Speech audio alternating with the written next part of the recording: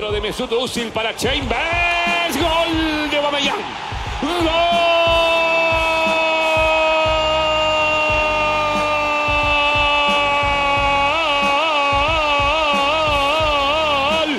Del Arsenal de Argentina. Pasó Guendouzi, Pepe.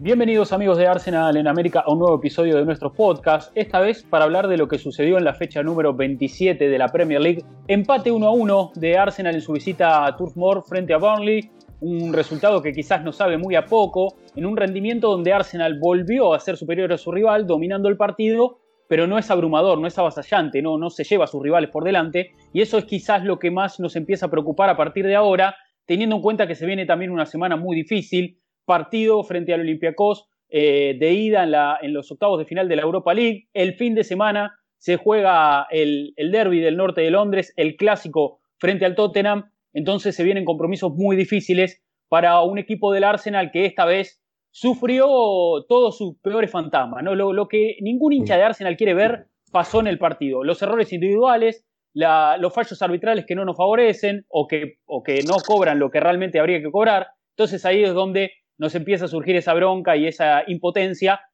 Hay que dar vuelta a la página y esperar lo mejor para lo que viene. Y todo eso vamos a hablar en este programa, donde lógicamente también tenemos lugar para todas sus preguntas y comentarios, los que fueron dejando a través de la cuenta de Twitter. Mi nombre es Rodrigo Duen, la bienvenida a todo el equipo también. Mati Terzic, ¿cómo va? ¿Todo tranquilo? Sí, no sé si tranquilo, la verdad que estoy enojado como vos. Con Seba hablábamos en la previa, también son de esos partidos que te dejan enojado un par de días. No sé, estos partidos me cuesta mucho pensarlos sin enojarme o sin creer que le estoy exigiendo a un equipo que puede dar más, pero evidentemente hay algo que está fallando que no termina de hacer que todo funcione como debería. No sé, ya lo vamos a entrar en detalles, pero sigo caliente, es el resumen. Bien, bienvenido Seba Galvez también, ¿cómo estamos? Hola Rodri, hola Mati, saludos para todos, también un saludo para ahí a Debo, que no pudo estar el día de hoy. Sí, la verdad, un partido en el que justo decían, coincido totalmente en lo que dicen, y yo le agregaría un partido en el que no deja de ser Arsenal. El Arsenal, o sea, para ese partido, por más que sea Mikel Arteta el entrenador, por más que haya jugadores absolutamente nuevos, tú dices, bueno, estos partidos son los que nos pasaban hace 5, 6, 8, 10 años, lo mismo, ¿no?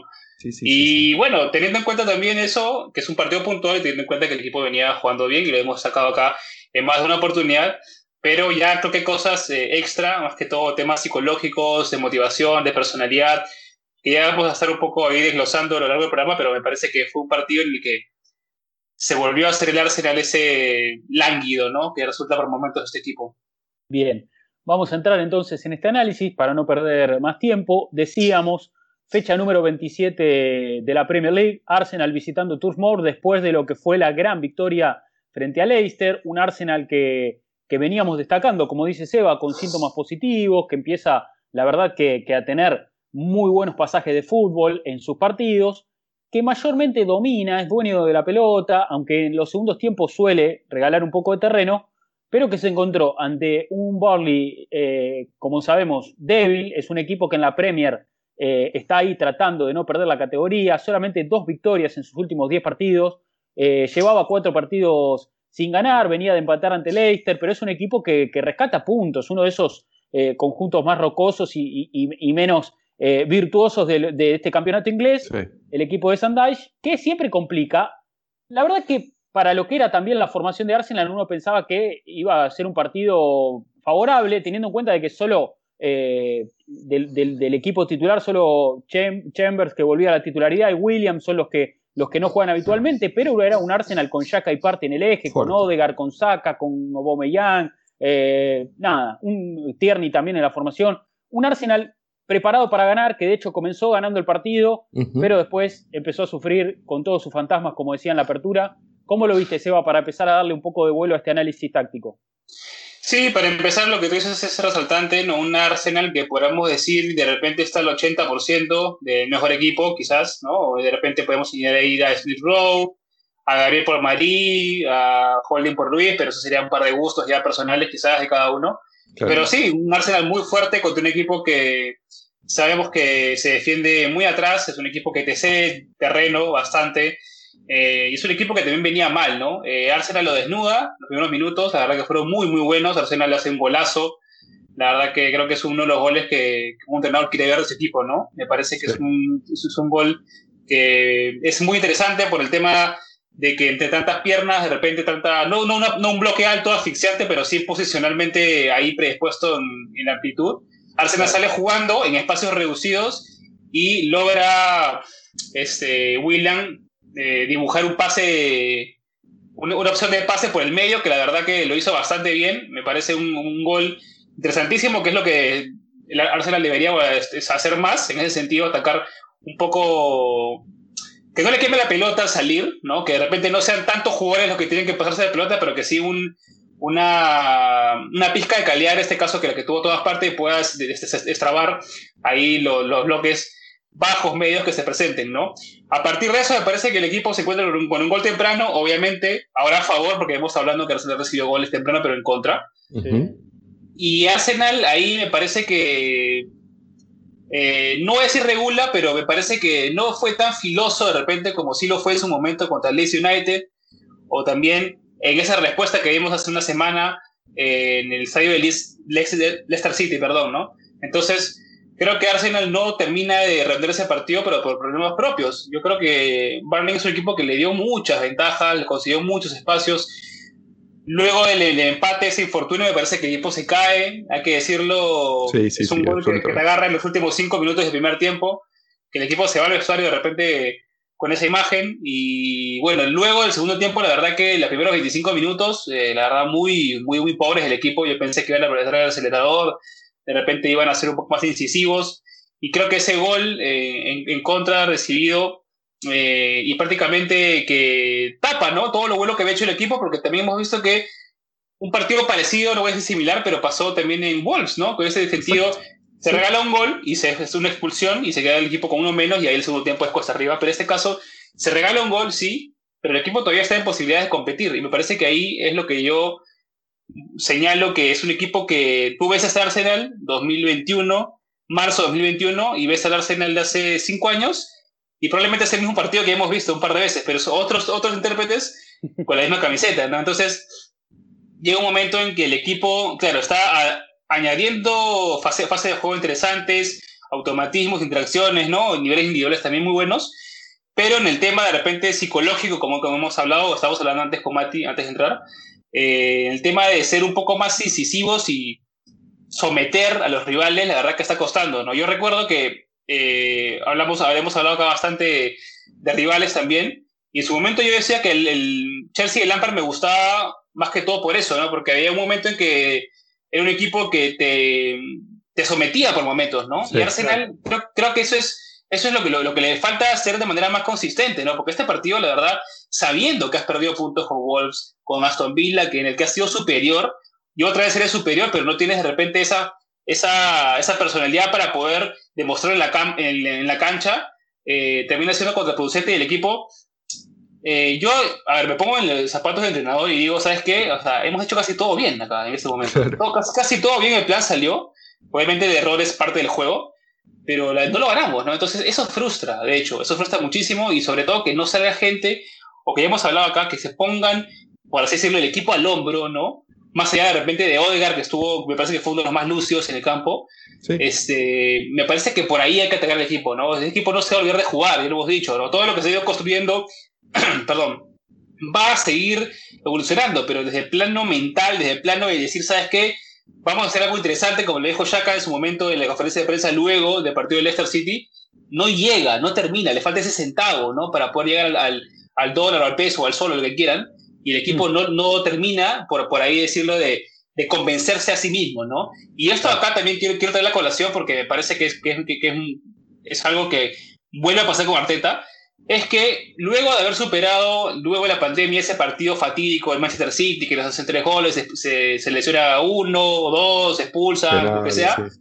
Exactamente, luego de eso Arsenal remonta poco a poco, va sacando puntos, y cuando Arsenal tiene que dar ese paso de somos un equipo que está en construcción, pero podemos dar el paso de ir a pelear top 4 o top 6, no lo da, no lo hace, por diferentes situaciones. Entonces me parece que en este caso se vuelve a repetir el mismo guión, ¿no? Y eso es un tema de que Arteta tiene que demostrar, en este caso, a que el equipo tenga más personalidad. Obviamente sabemos que si tienes mejores jugadores, ese margen de error se reduce. Estamos claros en eso, pero ahora mismo estamos tratando de buscar soluciones internas, por ahí jugadores que puedan dar rodaje, que puedan ser titulares la próxima temporada, pero yo te digo algo, si cambiamos de repente 3 titulares, por los que van a venir el próximo año, de repente este partido lo ganamos, ¿no?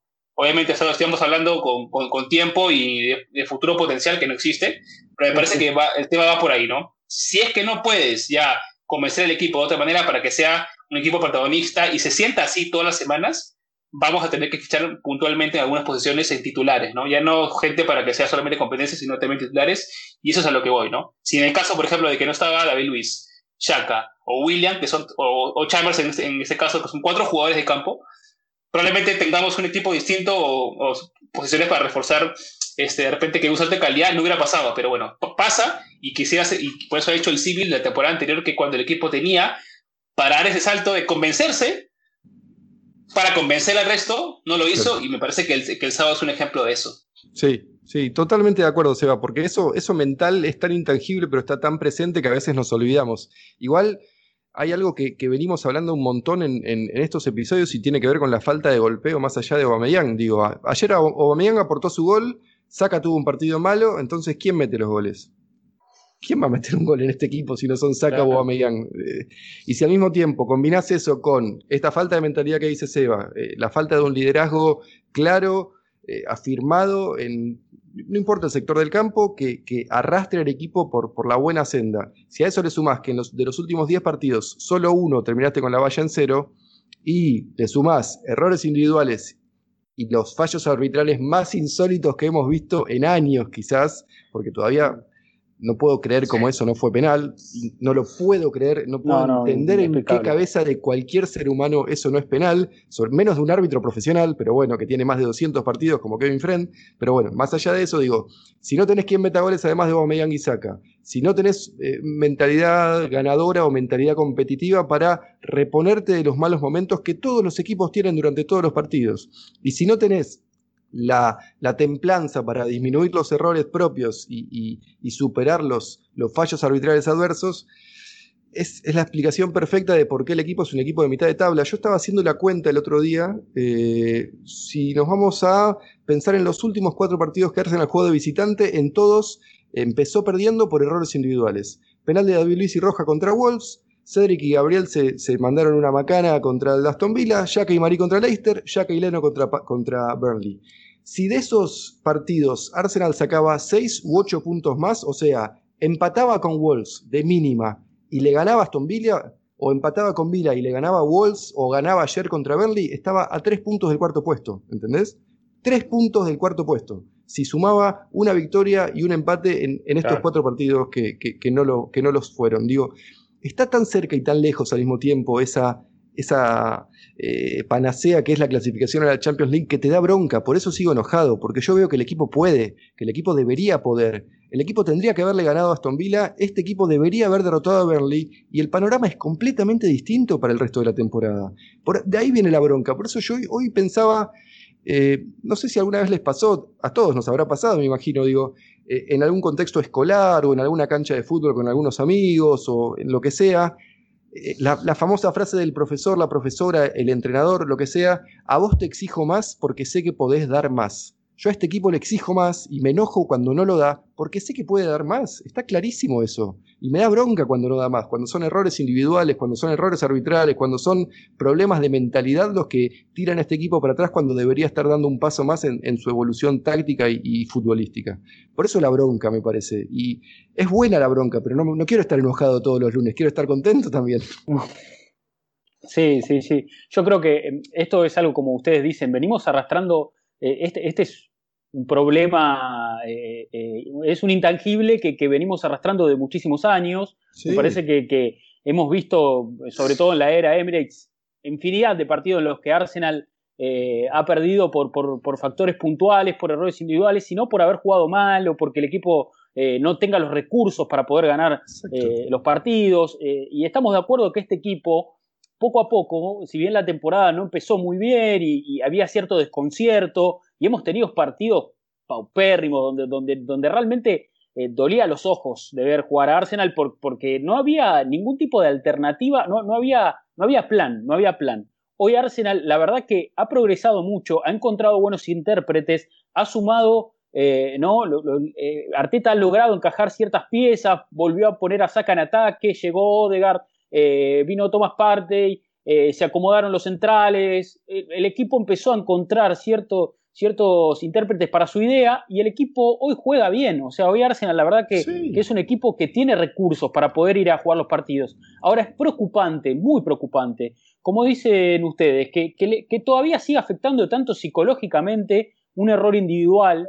Y la verdad que yo creo que más allá de que Arsenal debería haber ganado el partido porque tendría que haber tenido un penal a favor y todo el mundo estamos de acuerdo con que fue un escándalo arbitral lo que sucedió el otro día, porque no hay explicación lógica para por qué ni siquiera se revisó la jugada. O sea, sí, se revisó, eso es peor todavía. Se revisó, sí. Pero no la revisó el árbitro en campo, pero revisaron la jugada. Sí, la verdad que no se entiende por qué no se volvió el juego atrás, la verdad que es un escándalo arbitral. Sí. Pero bueno, más allá de eso, yo creo que también nos deja muy preocupados esto que decimos, el equipo cuando se desmorona no hay forma de levantarlo y la verdad que eso es muy preocupante y como decíamos recién, no es que estaba perdiendo, nos habían empatado el partido, todavía quedaba mucho tiempo por delante, posibilidades de ganarlo sobraban posibilidades de ganarlo y yo creo que eso es lo que más nos preocupa porque la realidad es que este Arsenal tiene, como digo, recursos para poder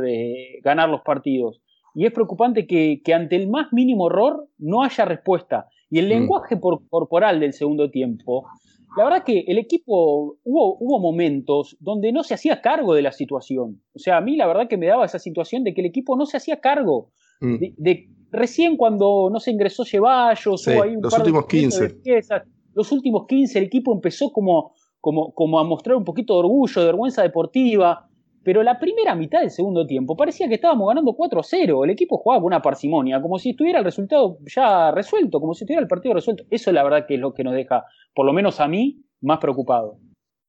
Sí, Rodri, la verdad que hay que decirlo porque acá estamos para analizar todo y bueno, hemos estado alabando mucho las cuestiones futbolísticas que tienen que ver con los planteamientos del entrenador, ¿no? La táctica, la estrategia, los niveles individuales de los jugadores, las interacciones que están teniendo varios jugadores por zonas, que no es un dato menor, los patrones de juego que se ven, el equipo se ve más suelto, ¿no? Más cómodo, más unido, pero como dices, ese es un mal endémico que arrastra hace mucho tiempo y lastimosamente se ha quedado impregnado ahí en el escudo del equipo y eso es muy claro, ¿no? Yo también vi lo mismo, vi un equipo que en cuanto al liderazgo en la cancha no se hacían cargo, ¿no? Dejaba pasar los minutos.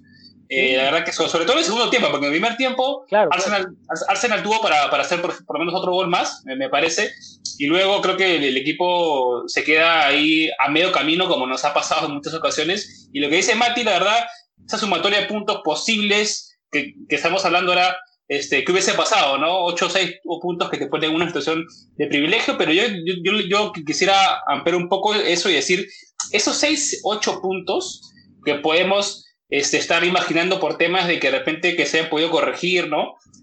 Están en el mercado, están en tomar buenas decisiones en general desde la cúpula del equipo, por todo, ¿no? Es una buena decisión de Vinay, es una buena decisión de Edu, es una buena decisión de Arteta, es una buena decisión de los líderes del equipo. O sea, eso es lo que al final termina siendo lo que hablaba hace un rato del centavo que le falta a Arsenal para poder competir realmente con el top 6, porque Arsenal no compite con el top 6 hace 2 temporadas, incluyendo esta, ¿no?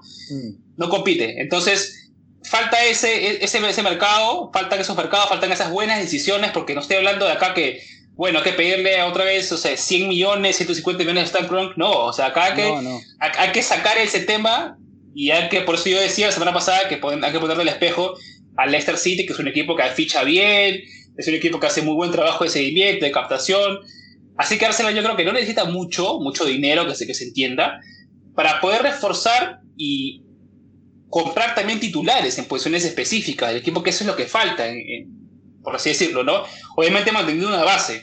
Entonces creo que acá hay un tema también, como dije, más que todo yo me quedo de partido por un tema de liderazgo, un tema intangible, ¿no? De repente gestión de grupo, de repente, no sé, ese segundo partido que juega Willian de titular también, el equipo rotó, hay que decir que viene a rotar en algunos partidos que de repente, bueno, la semana pasada hablábamos de que el partido de repente para rotar así a mayor escala era ¿no? Era el de Burnley, y no era el de Leicester City, que irónicamente salió mejor el de Leicester City que este. Entonces, claro, acá ya de repente estaba haciendo ese tipo de análisis que puede ser intangibles, porque ya de repente el análisis ya no nos daba para hacerlo, ¿no? Porque hemos hablado mucho de Arsenal, ya le hemos exprimido absolutamente, sí. Y la verdad es que yo esperaba que el equipo lo gane. O sea, el equipo, cuando llega el gol, el fortuna de Xhaka, yo estaba convencido de que Arsenal iba a ganar. Sí. Los últimos 15 minutos estaba convencido de que Arsenal iba a ganar, y no lo gana, y me vuelve a la cabeza Arsène Wenger, me vuelve a la cabeza esos momentos de Ramsey, Xavi, Nasri, Fábregas, que también un equipo que jugaba muy bien, pero al final nos quedábamos ahí en la puerta, ¿no? Entonces... Sí, pero ese equipo terminaba tercero, Digo, claro, exactamente. Es que lo que pasa es que era otra Premier igual, Eso es lo que dice Rodríguez, verdad. Entonces, esos 8 puntos que marcas, Mati, me parece que eso es lo que ha perdido el equipo. ¿Por qué? Por malos años de contrataciones, por dejar correr contratos, ¿no? Por desprenderse prácticamente un background de lujo que armaron luego de que se salga Wenger, ¿no? De los cambios que ha habido de directivos. Entonces, esos 6 puntos que hablamos de decir, no, pero si le hubiera dado de repente un segundo antes el pase, ¿no? O si de repente David Luiz no metía el pie y no le hacía penal, o de repente si no quedaba corto ese pase de Cedric, ya, pero eso, si lo reúnes, esos intangibles que queremos decir, eso es al final lo que delimita que un equipo pelee el torneo, que pelee cuarto puesto y que pelee fuera del top 6. Es que los que pelean se sobreponen, porque también tienen esos errores individuales, tienen fallos arbitrales en contra, tienen delanteros que están de mala racha, pero se sobreponen a eso. Arsenal parece que no puede.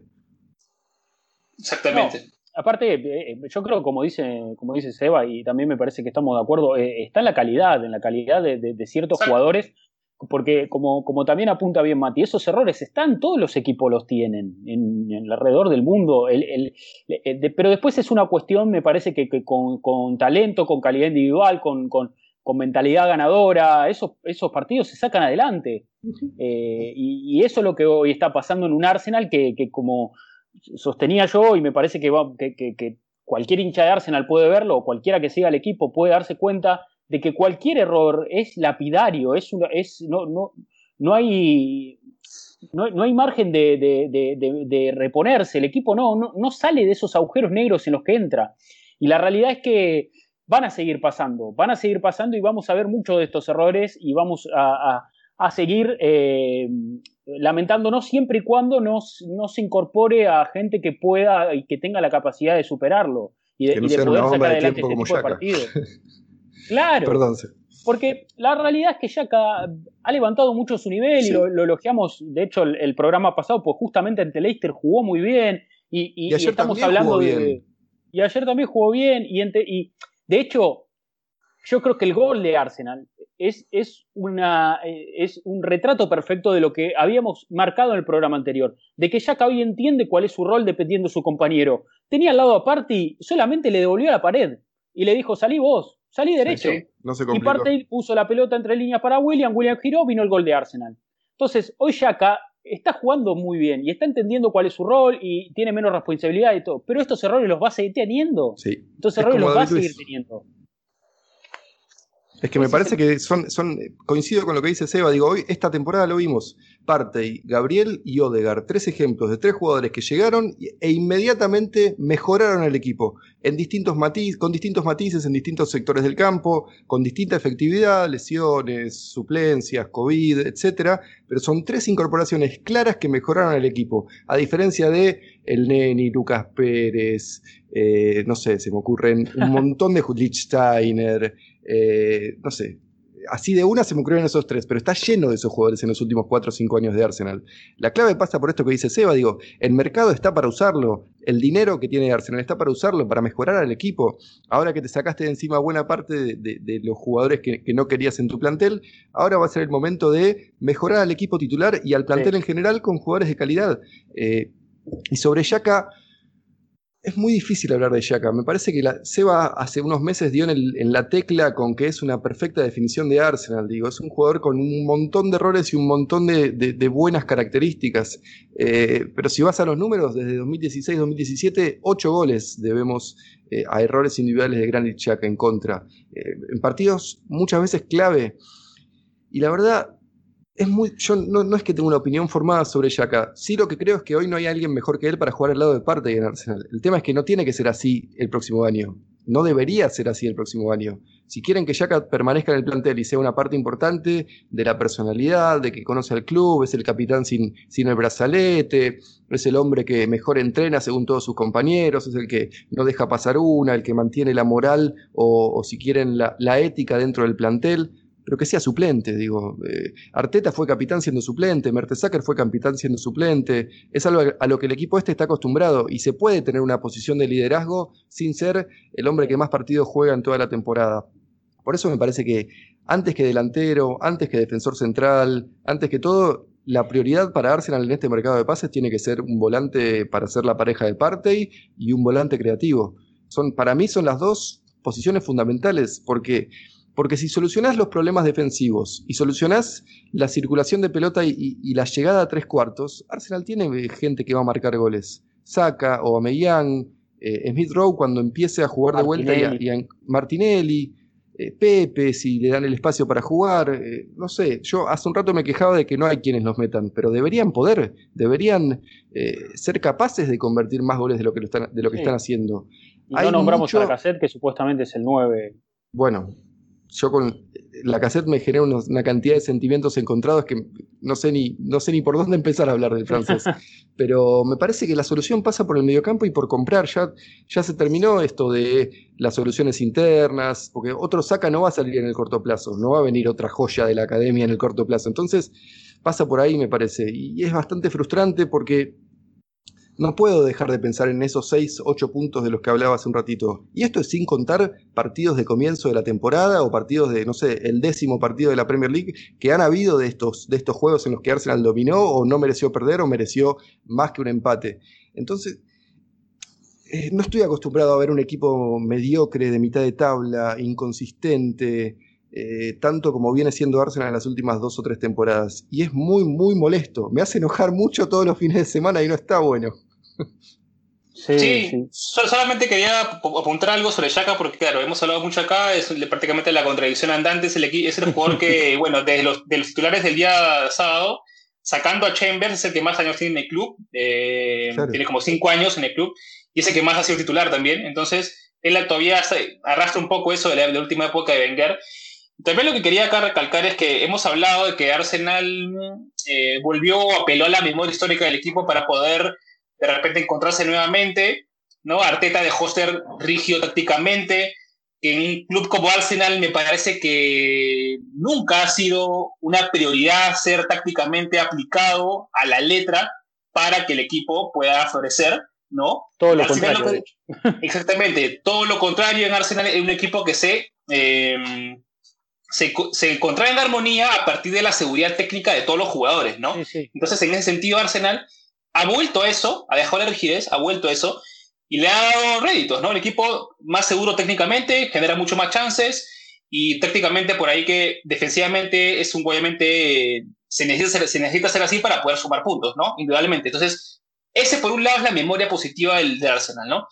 La memoria negativa es la que estamos hablando de acá, ¿no? Que los errores individuales, prácticamente bloopers, llevan al equipo que, por más que no haya jugado tanto tiempo en Arsenal, los jugadores automáticamente cuando se dan cuenta en la cancha que un compañero cometió un error individual de esa magnitud, porque son errores prácticamente de capítulo 1 del fútbol, o sea, muy básicos, ya se genera en el ambiente un aura de que, mira, Arsenal tiene esa, por así decirlo, esa nube que le llueve, como el personaje de los... Exactamente, exactamente. Entonces, esa es la memoria mala del equipo, ¿no? Entonces, no podemos desligar una de la otra, ¿no? Hemos hablado que el equipo necesitaba mejorar tácticamente con Wenger. Sí, probablemente si Wenger en sus últimos años hubiera sido más atento a cuestiones de estrategia, el equipo hubiera tenido más puntos de lo que hizo y hubiera ganado más títulos de lo que tuvo. Sí, correcto. Está bien que Arteta haya vuelto a la seguridad técnica y a darles un poco más de libertad a los jugadores en la cancha, es correcto. Si vamos a señalar esas cosas correctas de la memoria del equipo, también tenemos que señalar lo negativo, ¿no? Que es esto precisamente, ¿no? Los goles individuales que luego ya un equipo, a entrar en un estado de, ya sea conciencia o inconsciencia colectiva, merman el rendimiento del equipo y que no es que se olviden de jugar por 30 minutos, sino que es eso, ¿no? Y ahí, ¿quién se hace cargo de eso? ¿Quién se hace cargo de esa nebulosa? Y probablemente uno de los pocos que se haga cargo es Granit Xhaka, ¿no?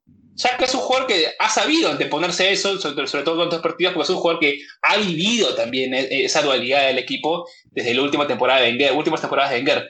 Entonces, estamos hablando de que está en un equipo que tiene memoria positiva y memoria negativa, y tiene que en un momento sentarse a hablar. Es como sentarse a hablar con tu yo ese que sale el diablito y sale el ángel acá. O sea, tiene que llegar a hacer un consenso en el medio para erradicar de un lado lo negativo y fortalecer lo positivo, ¿no? Entonces me parece que este partido, como que hemos señalado muchas veces, termina siendo también un eco de la memoria del equipo.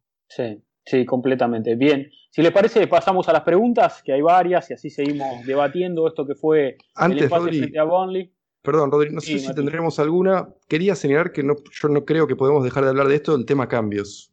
Sigue siendo un problema para mí. Digo, Arteta sigue sin encontrarle la vuelta. Sí, es cierto, sí. Ese primer cambio que fue Laka por Odegaard, no lo entendí, salvo que sea por alguna cuestión física para cuidarlo al noruego para Olympiacos, porque Lacazette la verdad que no tuvo impacto positivo en el partido, y después el ingreso de Pepe me pareció un poquito más acertado, pero Ceballos un poco tarde también. Hay algo ahí que me termina, que sigo sin estar convencido, pero perdón, si querés pasemos ahora a las preguntas. No, la verdad que me parece que coincido en que es la materia en la que todavía Arteta sigue fallando. Sí. Y coincido básicamente también con el análisis que has hecho. Yo creo que, bueno, obviamente el cambio de Pepe por Willian siempre se celebra. Sí, obvio. Me cuesta, sí. No, me cuesta también entender eso. ¿Por qué Ceballos entra tan tarde a veces cuando se necesita cambiar la dinámica? Exacto. Sabiendo que es un jugador que saca la pelota para adelante, que la agarra y la lleva para adelante? A ver, otra de las cuestiones es por qué salió Partey y no Xhaka, que Xhaka, además del error del gol, después del error, también estaba como bastante bloqueado mentalmente, sí. Porque, o sea, obviamente cumple con lo básico, pero después del gol quedó bloqueado y se lo notaba. Obvio, sí. Entonces, en ese sentido, ¿por qué no lo sacás? Y total, me parece que por 10 minutos, o sea, si le querés dar descanso aparte y lo dejás 80 minutos, 10 minutos, ¿cuánto descanso va a tener? No cambia mucho. O sea, por descanso no creo que fue. Entonces, en ese sentido, ¿por qué no sacaste, digamos, al jugador del eje que estaba jugando mal o que había hecho el error y que se bloqueó?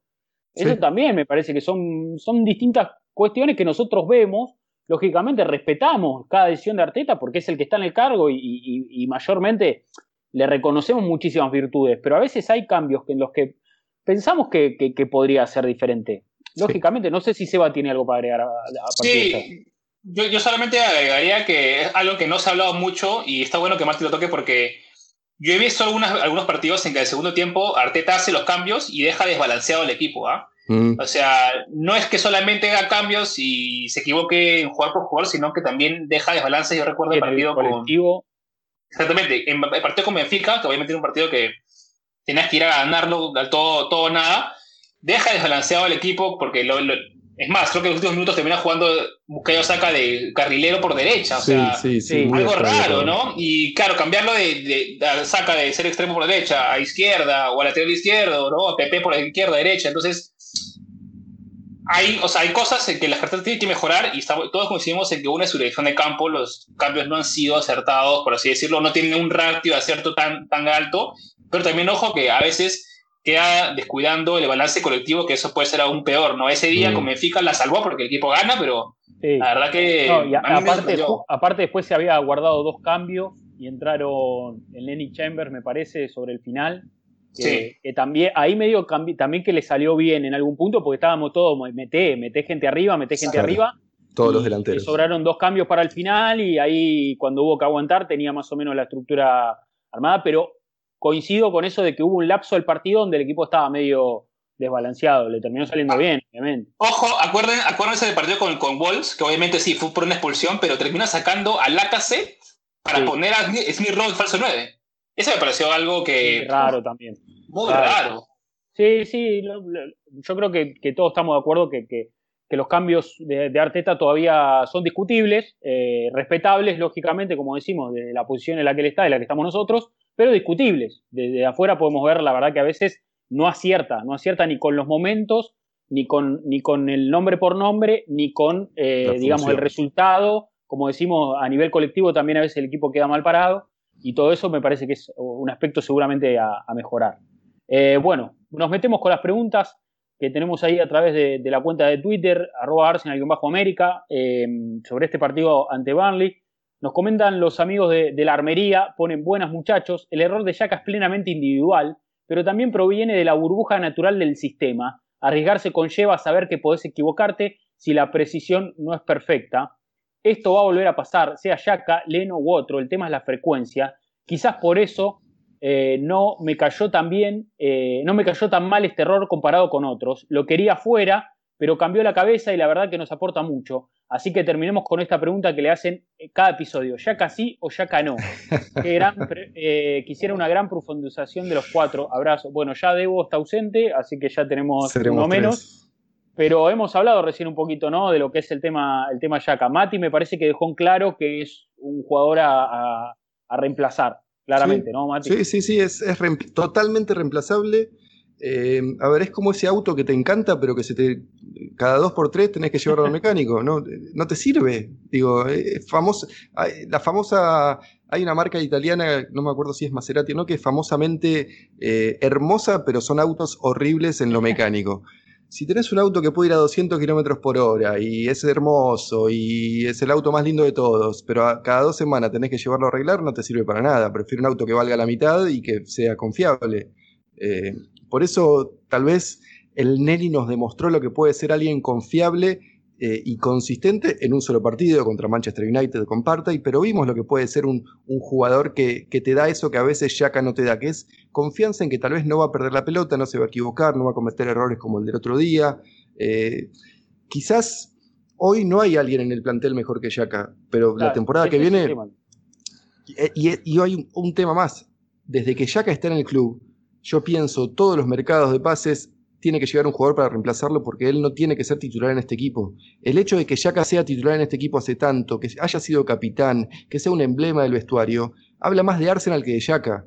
Y habla más de los límites que tiene Arsenal para mejorar su plantel que de Xhaka, que es un buen jugador, es un jugador aceptable, que tiene muy buenos partidos, que tiene una zurda muy buena, que no se equivoca pasando la pelota prácticamente, pero que tiene un montón de limitaciones, y las vemos cada tanto. Ese es el tema, digo. Estamos condenados a convivir con Xhaka por lo menos esta temporada y la siguiente de mínima. Yo trataría de minimizar la cantidad de partidos que tienen que jugar, pero esa es mi postura. Sé que hay otra gente que le gusta como titular y que cree que es el futuro del mediocampo junto a Thomas Partey. No es mi caso, y así todo no creo que sea el peor jugador que se haya puesto la camiseta de Arsenal. O sea, seamos justos también. No, sí, yo pienso, estoy en la línea de Mati. Creo que, bueno, a Xhaka le queda contrato hasta 2023 todavía, tiene 28 años. Y lo va a cumplir. Me parece que lo va a cumplir, sí, por supuesto. Yo espero a Xhaka que quede esta temporada y probablemente las siguientes 2, no sé, pero de ahí me parece que renovación sería algo que no... Vamos a ver cómo está Arsenal en ese momento, pero no, de entrada me parece que algo que no es negociable ahora mismo, ¿no? Pero hay que tener en cuenta también que se va a ir supuestamente Guendouzi, se va a ir Torreira, Ceballos es préstamo, te quedas solamente con... A ver, el Neni, pero el Neni de repente también va a salir a buscar minutos, quizás se va a sacar con Partey y con Xhaka, entonces tiene que venir alguien, y hemos hablado acá también que el medio campo de Arsenal no tiene gol. O sea, los medios, los volantes de Arsenal, los mediocampistas, los mediocentros, lo que sea, no tienen gol. Sí. Entonces, lo mejor sería en este caso fichar a un jugador que pueda cubrir a Xhaka, o que pueda competir a Xhaka. De repente no te estamos hablando de un consagrado, ojo, estamos hablando de un jugador importante, o sea, que ha hecho no sé, estoy hablando de perfil, porque no tengo ahorita el dato de quién puede ser, ¿no? Un jugador que ya tenga, no sea un juvenil, por así decirlo, tenga experiencia, tenga muchos partidos encima, no solamente de clubes y selecciones, también ha jugado en torneos internacionales, que sea un líder, que pueda aportarte desde el gol y que pueda también revitalizar, ¿no? ese mediocampo y darle otro matiz distinto a lo que te aporta Xhaka, ¿no? En ese caso yo siempre, y acá he hablado mucho, ya creo que debe ser cansino para la gente, pero a mí el que es el perfil ideal para ese puesto es Marcel Sabitzer, ¿no? Porque calza en todo para mí, calzaría absolutamente en todo, ¿no? Entonces, un perfil a este jugador y probablemente darle la opción a un joven, prefiero a un joven y de repente que si quiere ganar el puesto en vez de al Neni, por así decirlo, y vemos si también se puede crear un creativo como dice Mati, pero me parece que la posición de Xhaka es una para reforzar, sí, la posición de Bellerin es una para reforzar totalmente. Ayer lo vimos mucho también. La posición de Luis es para reforzar totalmente. Entonces, Arsenal tiene que ser, como digo, reitero, ¿no? Tiene que ser austero, creativo, no tiene que irse por de repente pagar 50 millones otra vez como lo hizo, que con parte que ya hemos hablado acá que va a ser bastión importante el Arsenal en los próximos años, estoy totalmente seguro, pero de repente ser un poquito más austero sin buscar más a un fichaje que pueda calzar ahí en el medio campo, sobre todo, porque me parece que el medio campo Arsenal es lo que más necesita otro perfil de jugador. Sí, coincido que sería un buen upgrade tener un jugador que pueda marcar un poco más de goles, ¿no? No estamos pidiendo un mediocampista que haga 15 goles, pero que haga 7, 8 goles, 9. Exacto. No hace falta que llegue a los 2 dígitos, pero un jugador que ahí, que aporte, no sé, pensando, puede ser un Florian Neuhaus puede ser también, que de hecho es como Bundesliga. Coincidimos en que Bundesliga. Sí, totalmente. Sí, yo también, en cuanto, para también darle ahí a los amigos de la armería un poco la profundización de mi parte, yo considero que Xhaka, ya hemos hablado mucho de él, para sumar a todo lo que ya dijimos, quizás algo que estoy pensando ahora y que no hemos tocado, que yo creo que se ha construido dentro del club una posición muy importante, ¿no? Es un jugador que lleva muchos años en el club, tiene ese perfil de líder, ¿no? De voz de mando. Puede ser después, ¿no? Podemos discutir si es positivo o negativo, si de su pelea con los hinchas en su momento, si ese tribuneo que a veces él ejerce, ¿no? en la cancha, si está bueno o no. Eso es otra cosa, pero él tiene como ese perfil de líder, de gritón, de voz de mando. Me parece que Arsenal carece mucho de esos jugadores, no tiene jugadores así, y Xhaka es uno de los pocos, entonces es medio un mal necesario en algún punto. Yo creo que también Arteta sabe de las limitaciones de Xhaka, sabe de sus fortalezas también, y cuando pone las cosas en la balanza dice, bueno, no está tan mal, no está tan mal, me sirve Xhaka hoy, lo quiero, claro. Lo pongo, o sea, es recontra mil titular. Entonces yo creo que hoy ese es el análisis. Pero que se puede mejorar, ya, o sea, no hay dudas. Hay que salir al mercado a mejorarlo, sí, urgente. Pero hoy la situación es esa.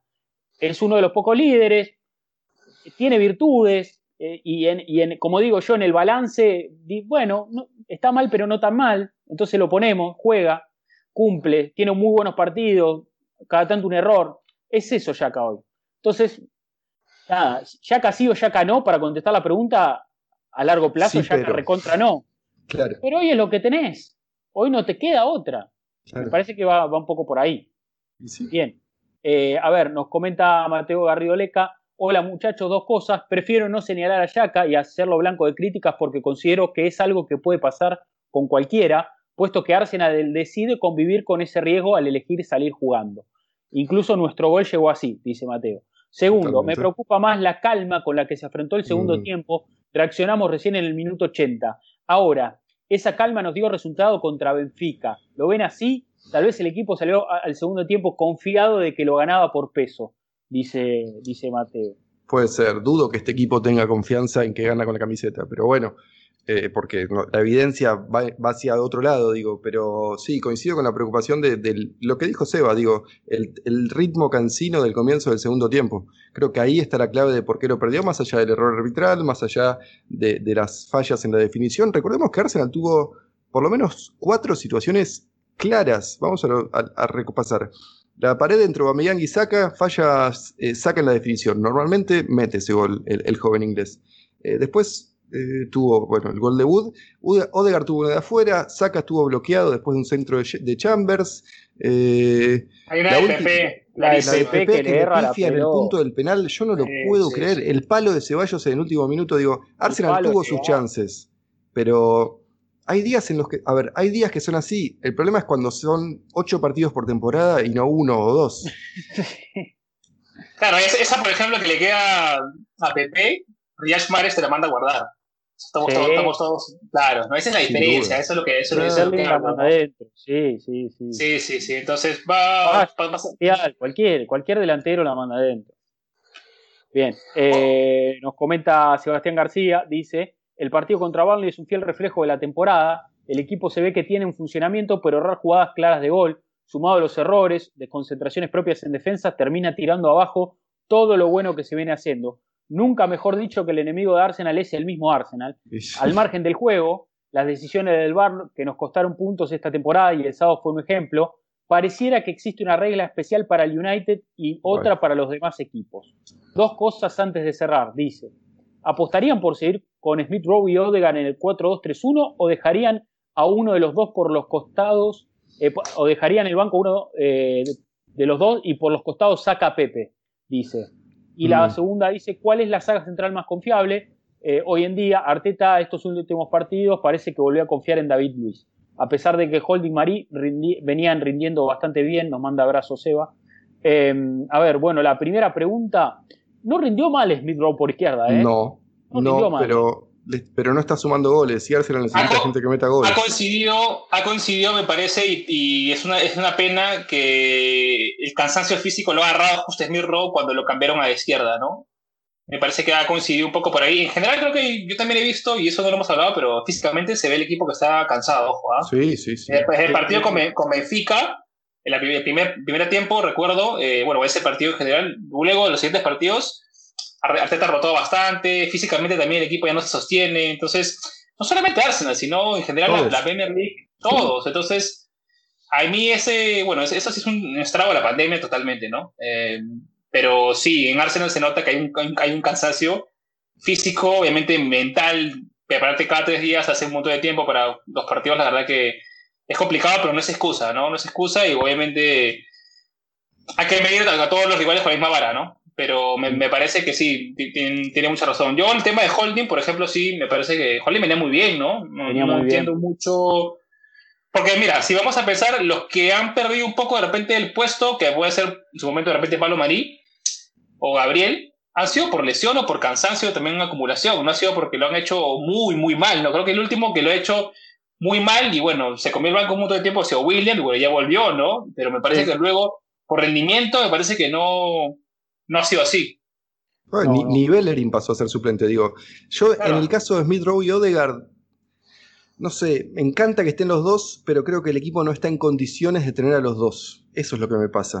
Es como que creo que hace falta otro goleador en el equipo cuando está... Más gol, más gol. Sí. Y es raro porque Smith Rowe en su momento, cuando salió a participar del primer equipo con Wenger, incluso ya debutó en Europa League, aportó goles y es del estilo Ramsey, Willock, son buenos llegadores, saben leer bien el juego desde atrás, entonces pueden tal vez agarrar un rebote, tal vez hacer una corrida medio que molesta a los defensores rivales, pero hoy en día no está aportando eso. Entonces, como Arsenal necesita goles, yo no sé si seguiría jugando con los dos, pero va a depender muchísimo del rival, de la fecha del juego, del cansancio de los jugadores, de cuán grave sea esta lesión que tiene Smith Rowe, que aparentemente no lo es. Pero hoy me inclinaría por jugar con uno de los dos, pero simplemente porque creo que Arsenal necesita más goles. Si no, idealmente me jugaría con los dos.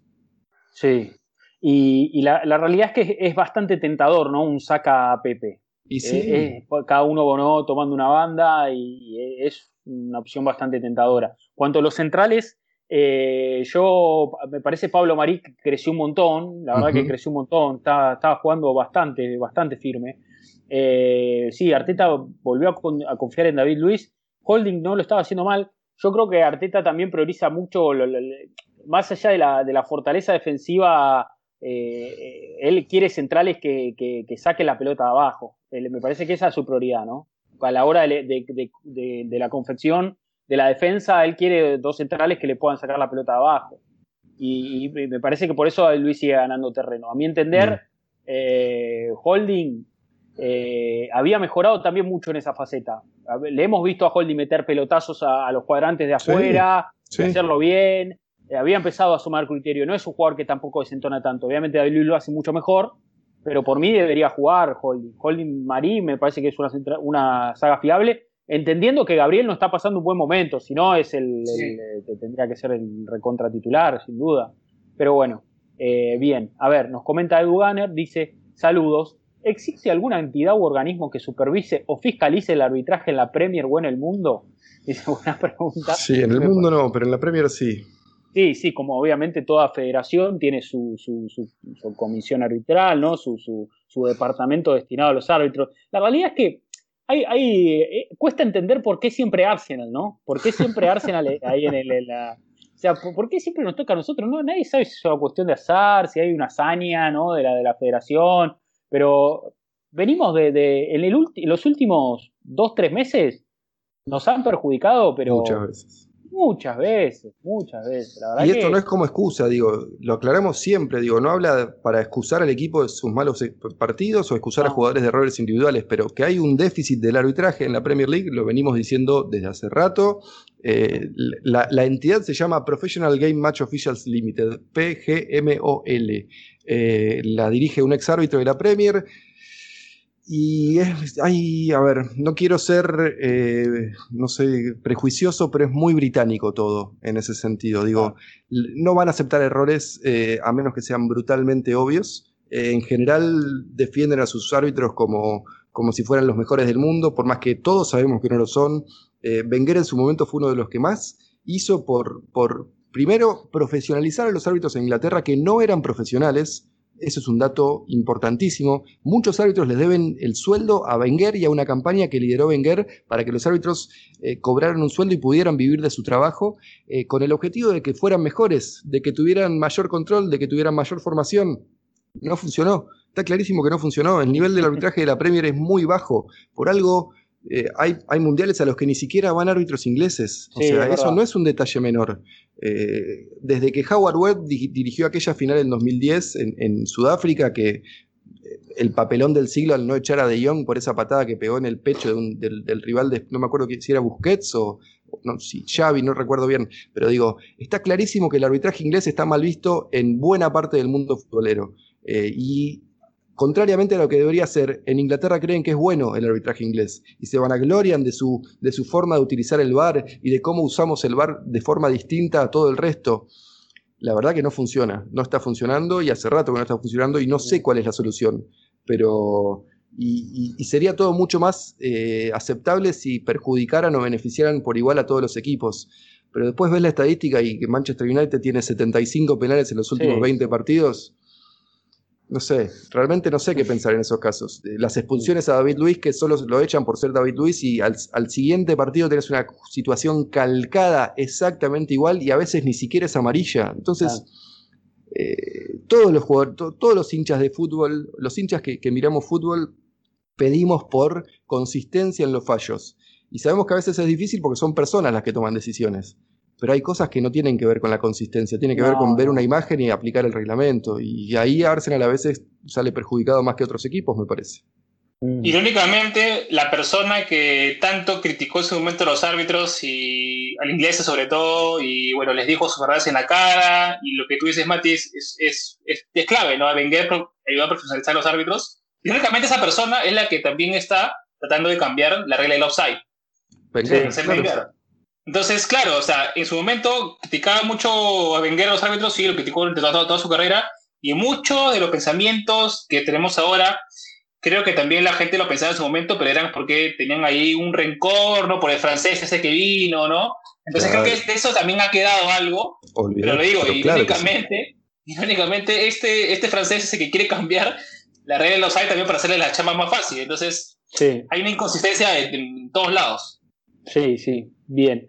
Nos comenta Mauro Salazar, dice, Arsenal y su historia de amor con el camino por la cornisa, muchos puntos perdidos por evitar la practicidad que a veces en el juego y en la cancha se hace diferente al tablero. Ojalá en Europa seamos más cancheros y menos de pizarra para seguir adelante. Nos comenta Alonso Fernández, hasta el empate el equipo lo tenía todo listo para ganar el partido, nunca se pudo recuperar de ese error. Fue un mal segundo tiempo de casi todos, incluyendo a Arteta con los cambios, y todavía el VAR nos perjudicó de nuevo. Todo lo que tenía que salir mal, salió mal ayer, dice Alonso. Nos comenta Tratex, dice, el VAR es un asunto aparte, el equipo se iba ganando al punto de dominar y quererse ganadores antes de tiempo, se relajó. En la secuencia del empate, mal Xhaka y Leno, pases displicentes y confiados sin sentido, el partido se perdió en esa jugada, dice Tratex. A ver, Andrés Pérez, brillante el primer tiempo, pero faltó la estocada final. El Arsenal siempre siendo el peor enemigo de Arsenal. Tengo esperanza aún en entrar en el top 4 a pesar de todo. Somos uno de los equipos más consistentes en la liga actualmente, dice Andrés.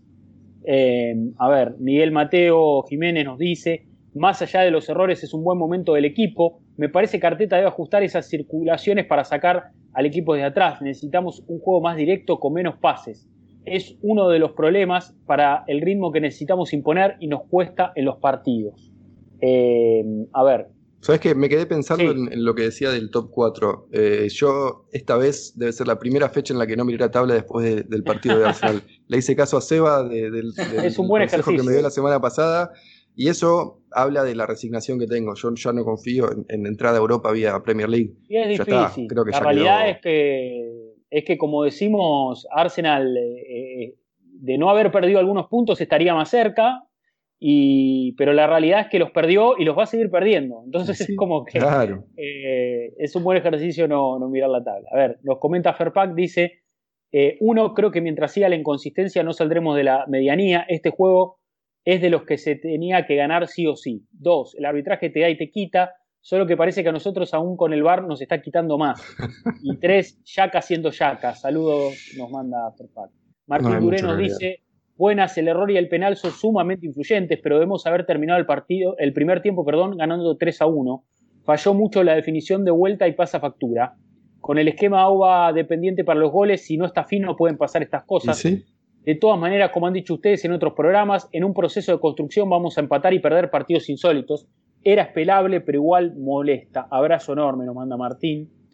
A ver, más reflexiones. La de Federico Adler dice, un partido donde se vio lo que ha sido el Arsenal en lo que va de la temporada. Por momentos parece buscar entrar en Champions y por otro vuelve a sus viejos hábitos, y lo peor, que los problemas se fabrica el propio Arsenal, dice, los problemas se fabrica el propio Arsenal. A ello hay que agregar que Tottenham viene a encajar 8 goles en 2 partidos, la cosa no pinta bien para la próxima temporada. Diga el Arteta que busque a Fabián Ruiz para compañero de Thomas Partey, dice. Bueno, ahí tenemos, hay otra alternativa, ¿no? Nosotros que hablábamos de posibles reemplazantes de Xhaka, Fabián Ruiz del Napoli, ¿no es? ¿O estoy diciendo mal? Jugador del Napoli. Bueno, ahí cada uno tiene su nombre, y eso hay que ver después, ¿no? ¿Qué deja el mercado? Último mensaje, Juan Martín Ramírez dice, no dejemos que un error, por más que nos haya costado puntos, nos haga perder de vista que Xhaka estaba jugando muy bien, entendiendo el rol, y el mediocampo se estaba consolidando. Aplica para todos los jugadores y puestos. Paciencia. Confiemos en que se está armando algo lindo, dice. Por otra parte, esta semana la urgencia para mí está en incorporar laterales, puesto clave para la idea de juego del equipo, y solo tenemos 3. Para pelear cosas hay que tener en cuenta la rotación siempre. Hoy, ¿a quién o quiénes traerían para las bandas? Saludo, nos manda Juan Martín. Bueno, buen dato, buen puntapié nos da, me parece ahí, porque ayer sentimos la falta de un lateral derecho. Yo entiendo que haya jugado Chambers por una cuestión de altura, por una cuestión de que los delanteros de Burnley no son muy veloces, había que sacar muchas pelotas de arriba, está clarísimo, pero faltó la herramienta en ataque por derecha que te da Cedric o Bellerin en algún buen partido, y se notó eso. Ese también es un detalle que no mencionamos y creo que es importante. Después acabo de ver esto que decía el compañero, Tottenham viene de 2-4-0, perdón, 2-4-0. El peor momento para que se despierte el equipo de Mourinho, ¿no? Bates se acordó de vuelta de lo que es jugar al fútbol también, no sé qué les pasa. Sí, justito la remontada de Tottenham, que este fin de semana, después de lo que va a ser los partidos de Europa League, porque ellos también juegan, ¿no? Ellos claro, van a contra el Zagreb. tienen que enfrentar al Dinamo Zagreb. así que vamos a llegar los dos después de la excursión europea a un clásico que, como decimos el programa pasado, yo tengo muchas ganas de ver a este Arsenal ahora frente a Tottenham, teniendo en cuenta que la vez pasada en terreno enemigo, la verdad que tuvimos una actuación bastante pobre, un Arsenal tirando centros al área porque sí, sin ningún tipo de sentido. Este equipo me parece que tiene un poquito más de herramientas para poder jugar un partido mejor. Quiero que Arteta le gane a Mourinho, tengo muchas ganas, muchísimas ganas. Y bueno, con respecto a lo que preguntaban de los laterales, está sonando este chico de Brighton, Lamptey, ¿no? Sí, que está de sonando, hecho se pierde el resto de la temporada por lesión ahora. Sí, se lesionó, pero es un jugador joven, ¿no? 20 años, creo que está Chelsea ahí también en la puja, cuando no, y bueno, hay que ver ahí, esa es una de las opciones para el lateral derecho, pero yo creo que no se puede incorporar si no se vende ahí. Me parece que habría que tratar de que a Bellerín, con todavía ese buen cartel que tiene, ubicarlo en un equipo grande, un PSG, un Barcelona, tratar de sacar buen dinero por él, porque todavía está bien valorado en el mercado, vaya a saber uno por qué, pero todavía tiene ese buen cartel, tratar de hacer buena caja ahí y después, bueno, reinvertir ese dinero, ¿no? Y un jugador de ese corte, ¿no? Vos decís un chico de 20 años, de un equipo como Brighton, eso es lo que Arsenal tiene que salir a buscar al mercado, ¿no? En todos los puestos. Jugadores con margen todavía de demostrar que estén afincados en el fútbol elite, que estén competitivos, que estén con rodaje, pero que todavía tengan esa sed de demostrar, ¿no? Me parece que ese es el perfil de jugador que tiene que traer Arsenal. Sí, coincido absolutamente. Después, bueno, estuvimos hablando también entre semana de todo lo que fue los balances y los resúmenes económicos que ha presentado el equipo. Vamos a preparar algo especial también para poder hablar de esto con Torto, sobre todo, que es del equipo el que entiende, el que analiza los números, el que los puede ver, sacar conclusiones. En definitiva, podemos decir que el Arsenal está razonablemente bien a nivel económico, que sus deudas no son tan bajo control, que se pierde plata pero no tanto, en todo lo que es un contexto de pandemia, hay que entenderlo, pero bueno, yo no me quiero explayar mucho tampoco porque es Torto, el que sabe, le quiero dejar a él que después arme bien ahí su informe y vamos a tener un programa también especial explicando las cuestiones económicas que son muy importantes, no solo para el mercado, sino también para el club a nivel cómo está, ¿no? Si está saludable o no, económicamente es importante eso también para el proyecto, para un montón de cuestiones que hacen a lo institucional, ¿no? A lo que es Arsenal como institución. Sí, pero señor. Bueno, lo dejaremos obviamente para programas futuros, a ver si tenemos algún hueco también en lo que es la actividad, que viene cargadita, como decimos, Olympiacos el jueves, Tottenham el domingo, Olympiacos de vuelta el jueves, después viene West Ham, Liverpool, nada. Se viene pesado. Vamos a ver cómo sigue el Arsenal en sus actuaciones. Y con nuestra suerte, el Liverpool ya va a estar de vuelta en su mejor momento. West Ham va a ser el mejor equipo de Londres. Cuando nos toque jugar a nosotros, va a volver a ser ese Liverpool arrollador. Sí, seguramente. Bueno, dejamos acá entonces el programa. Gracias, Mati, como siempre, por la participación. Un placer, como siempre. Por menos episodios enojados y por más episodios felices. Sería mi conclusión. Pero bueno, qué sé yo. La verdad es que veo un crecimiento, pero es muy frustrante todo esto. Muy frustrante. Bien. Seba, muchas gracias, como siempre. No, Rodri, gracias a ti, a Mati. Saludo para Debo, saludo para Torto también. Saludos a los amigos de Arsenal de América por las preguntas. La verdad que cada vez me parece que subimos también de calidad las preguntas. Sí. La gente está ahí participando, no solamente con interrogantes, sino también con posturas, que también acá arma mucho la mesa de debate. Así que bueno, más de eso, y esperemos que, como bien dice Rodri, si me dices para ver un partido que Arsenal los demás los pierda, yo elijo el del domingo. Hay que ganar el domingo como sea, ¿no? Sí, como sea. Bien. El saludo entonces para Debo, que no pudo estar hoy, pero que seguramente se va a reincorporar la semana que viene. También para Torto, que estuvimos ahí en la semana hablando de todo el tema económico y ya tendrá acá su espacio. Lo pueden seguir también a Torto en los vivos de Instagram, que participa bastante, hace muy buenos análisis también de lo que son los partidos. Y como siempre estamos acá, ¿no? En lo que es el podcast. Si están en YouTube en este momento, denle suscribir ahí al canal, pongan un like en el video que también suma un montón.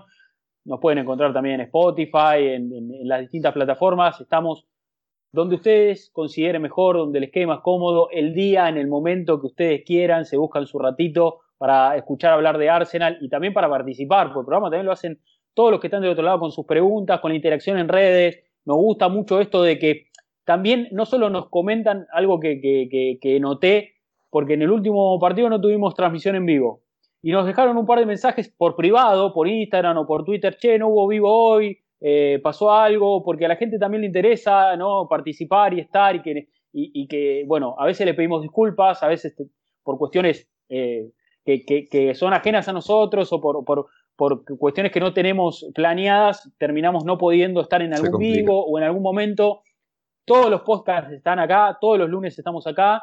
Puede que nos perdamos algún partido, algún post partido, pero estamos firmes, así que recibimos sus mensajes también por privado. Si no quieren comentar los tweets o las publicaciones en Twitter, nos pueden mandar un mensaje con cualquier interrogante que quieran, contestamos, estamos presentes, y la idea es este feedback, generar este ida y vuelta con toda la gente que está del otro lado, porque de esto se trata el proyecto. Sí, así señor. que ha pasado Mati Terzic, ha pasado Sebastián Galvez, saludos para Debo y para Torto. Mi nombre es Rodrigo Duben, nos reencontramos la semana que viene. Como siempre vamos a decir, aguante Arsenal. Chao.